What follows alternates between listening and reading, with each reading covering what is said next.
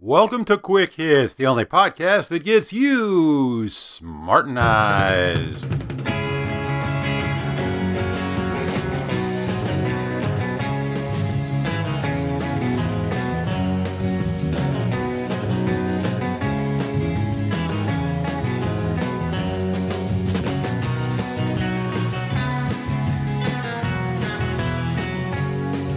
Today, a double episode. Swatting and old man yells at plant.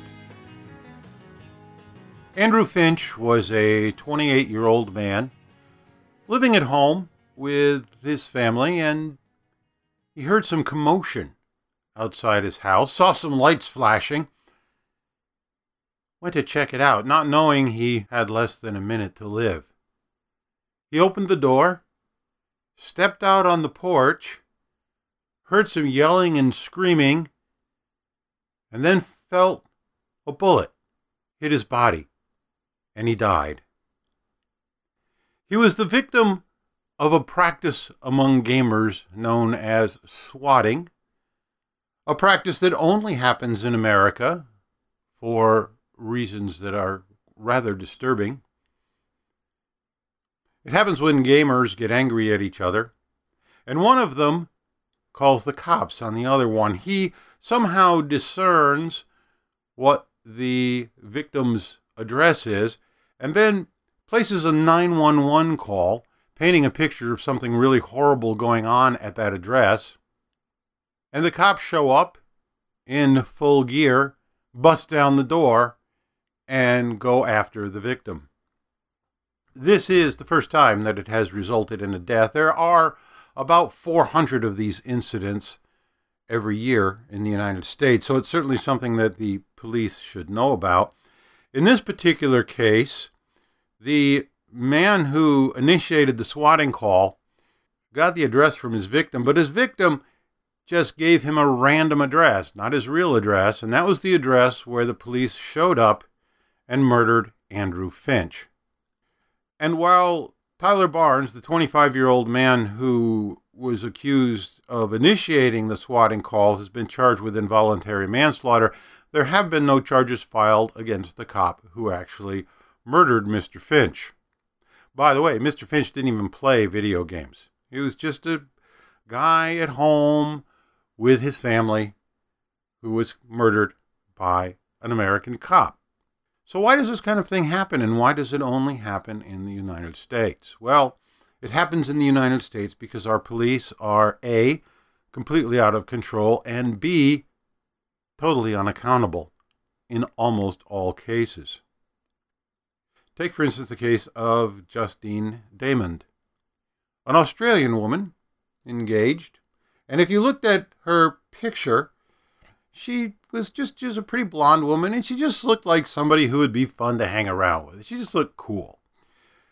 You don't get to hang around with her anymore because she was murdered by Officer Mohammed Noor.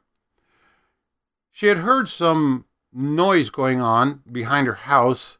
It sounded like people were either having sex or maybe there was a sexual assault going on, so she called 911. The cops showed up, and by the time they arrived, whatever had been going on had stopped. There was nobody there doing anything. So she was standing outside in her pajamas discussing this with one cop, and Officer Mohammed Noor, a Somali who had been fast-tracked into that position in order for the police department to look nice and politically correct, sitting in the passenger seat of the police car, shot her in the stomach and killed her. No reason was ever given. A few excuses were tried, like there were fireworks in the distance that startled him. But it's still being investigated. This is 6-7 months now. The prosecutor is blaming the investigators, saying they're not doing their job, so he can't prosecute. Meanwhile, she's dead, murdered by an American cop. Now, if instead of her being shot, it had been a cop being shot, how long do you think that investigation would have taken? And how long would it be before the mundane who shot the cop was put in jail for the rest of his life? Walter Scott was pulled over for a daytime traffic stop because he had a brake light that wasn't working. And while the officer was checking out the license and insurance and registration, Walter made a fatal mistake. He got out of this car and he ran away.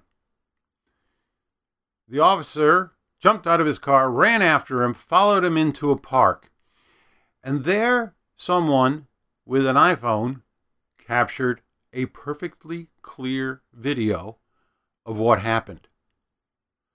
Officer Michael Slager, following Walter on the run, shot him in the back several times, ran up to his body, determined that he was dead, ran back to where he had dropped his taser, picked up his taser, brought the taser over to Mr. Scott's body, and dropped it. And then he filed a police report that said Walter had attacked him, had wrestled with him to get the taser from him, and that was why he killed him.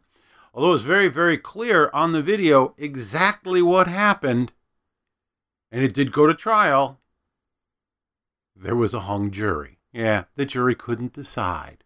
No reasonable person could look at that video and determine it was anything other than a murder, but Justice Theater, working the way that it's intended to, let him go with a hung jury. Now, this is one of the rare cases where some justice actually occurred because the feds got involved and they went after him for a civil rights violation and did get him to plead guilty to that, and he got a jail sentence for it. But that's extremely rare. Perhaps the most upsetting and infuriating case recently was the case of Daniel Shaver. Daniel was in a hotel room with a couple of friends showing them a pellet gun that he had, and someone looked through the window of his hotel room, reported it to the manager. Somebody up there has a gun. The hotel manager called the cops, and the cops showed up in full force. And there is a video out there that was released after the trial that shows exactly what happened. Mr. Shaver was on his belly trying to respond to the commands that were being screamed at him, conflicting commands. Get on your knees, get on your belly, cross your legs, and then crawl toward me. And when the shorts he was wearing started to fall, he grabbed for them, and Officer Philip Brailsford shot him 6 times. No reasonable person looking at that video would conclude that it was anything other than a cold-blooded murder. In fact, the officer that shot him had the words, "You're fucked," etched on his gun. He was just itching to kill somebody. And he got his wish. And it went to a jury, and the cop was acquitted. And you may ask yourself, well, how is that even possible? How could any reasonable person look at that and not convict this murdering cop? Well, one piece of evidence the jury didn't get was that the officer had "You're fucked" etched on his gun. That was withheld by the judge because it would be prejudicial. But I don't think that would have even mattered very much. I really don't. Where do they find these people? Well, if you've ever spent any time on social media following any stories like this, you will see these people almost immediately. In this particular case, people would post that video on Facebook, and usually within 1 or 2 or 3 posts, someone would show up and start defending the cop. Blah, blah, blah, he should have done this, he should have done that. Blah, blah, blah. Here's a guy who is minding his own business that suddenly finds himself in a hotel hallway being screamed at by an angry cop looking to shoot somebody, and he's supposed to react perfectly while this highly trained police officer is allowed to do pretty much whatever the hell he wants and get away with it. All you need on a jury is a few of these people, we call them cop suckers, defending the police, and the cop walks. That's the way Justice Theater works. So the only thing surprising about the swatting murder of Andrew Finch is that it hasn't happened before. Because swatting has been going on for a couple of years. Like I said, there's like 400 cases of it every year. So cops should know about it.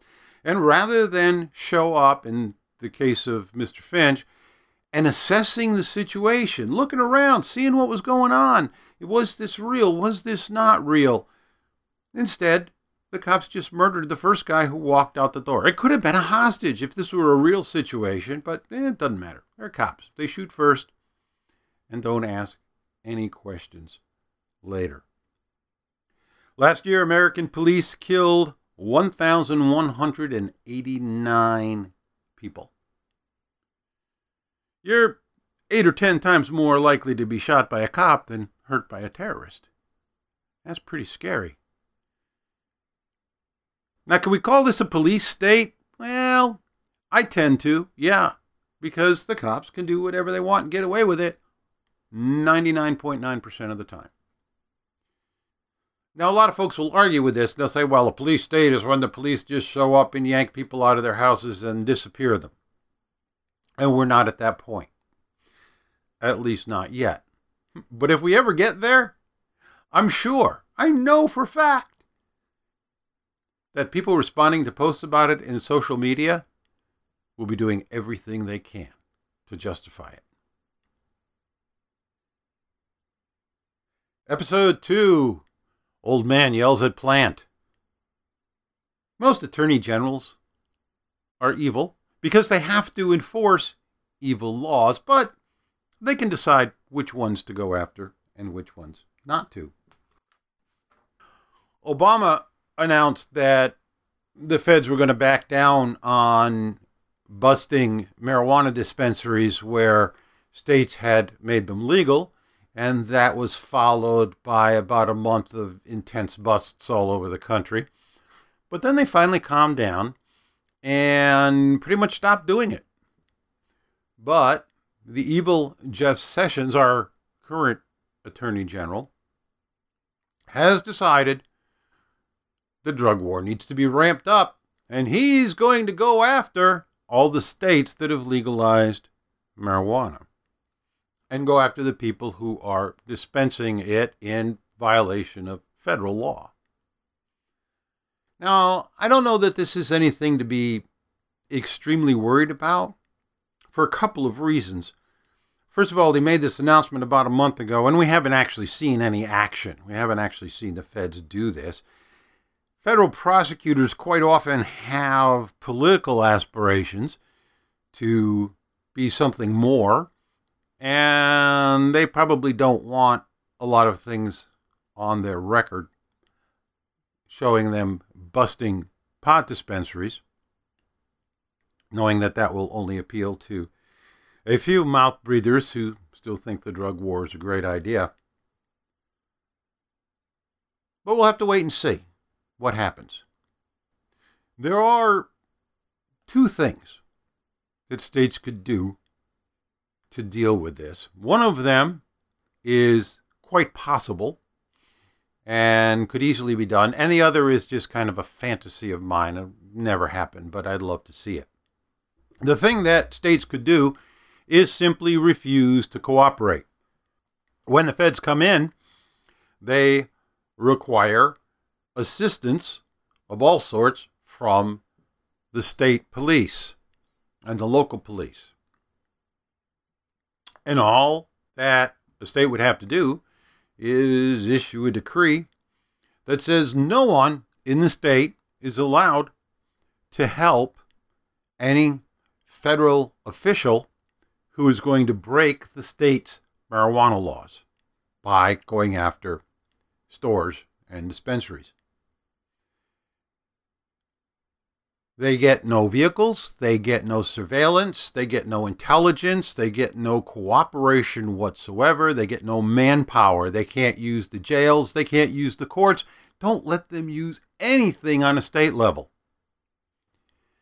And that would make it very difficult for them, for the feds, to do their job. And that's possible. That could happen. But what I'd really like to see, and like I said, this is a fantasy. I don't think it would ever happen, but it could. I'd like to see some sheriff with huge cojones go after the feds who busted someone for operating a dispensary that was running in accordance with the state laws. That was all nice and legal as far as the state was concerned. Have the sheriff go in, arrest all the federal agents for breaking state law. Throw them in jail. Confiscate all their vehicles, weapons, and equipment under asset forfeiture because they committed a crime, and auction it off immediately. Now, it would never hold up. The feds would not end up staying in jail and the charges would be dropped and whatever. But imagine if this were to happen. That particular sheriff would become a household name and a hero. People would write songs about him. 25 years from now, 50 years from now, people would still be talking about it. I would just love to see that happen. But, like I said, it's just a fantasy. I don't think it's ever going to happen. And that's it for these episodes of the Quick Hits Podcast. If you've learned a little something, if you've changed your mind, or even if you just understand a different point of view without necessarily agreeing with it, congratulations, you've been smartenized.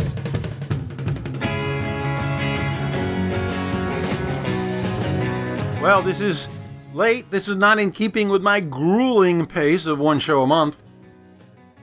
Life has been extremely busy and extremely crazy. You know, every once in a while, your life's going along kind of smooth, and you just doing life. Everything's okay. And then something hits, and it just goes batshit.